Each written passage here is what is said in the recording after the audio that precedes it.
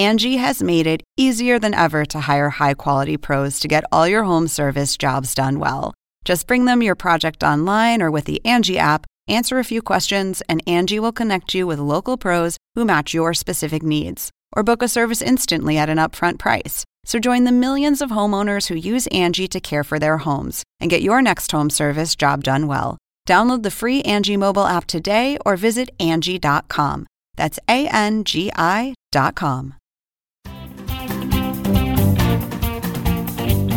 Welcome to The Point for January 11th. I'm Lauren Dezensky, co-author of The Point.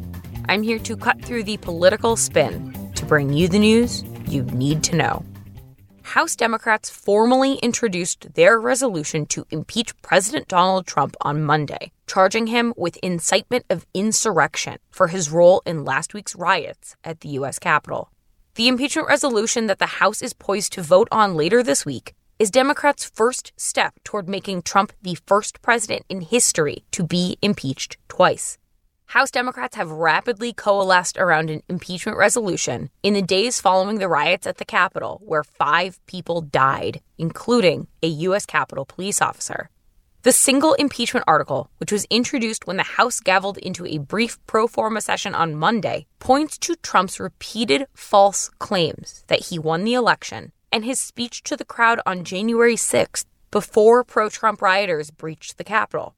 It also cited Trump's call with the Georgia Republican Secretary of State, where the president urged him to find enough votes for Trump to win the state. The resolution also cited the Constitution's 14th Amendment, noting that it prohibits any person who has engaged in insurrection or rebellion against the United States from holding office. House Speaker Nancy Pelosi told House Democrats on Sunday night that the House would proceed with bringing an impeachment resolution to the floor this week unless Vice President Mike Pence moves to invoke the 25th Amendment, requiring a majority of the cabinet to remove Trump from power. Democrats on Monday sought to take up a resolution urging Pence and the cabinet to invoke the 25th Amendment. West Virginia Republican Alex Mooney objected to the request. Pelosi has said Democrats will move to bring the resolution to a floor vote on Tuesday. Democrats are calling on Pence to respond within 24 hours, she said. If that does not happen, Democrats will bring their impeachment resolution to the floor. Timing of this impeachment vote is still fluid, though the expectation is it would happen on Wednesday or Thursday. So let's get to the point. The House is moving this week on impeaching President Trump over the insurrection at the U.S. Capitol.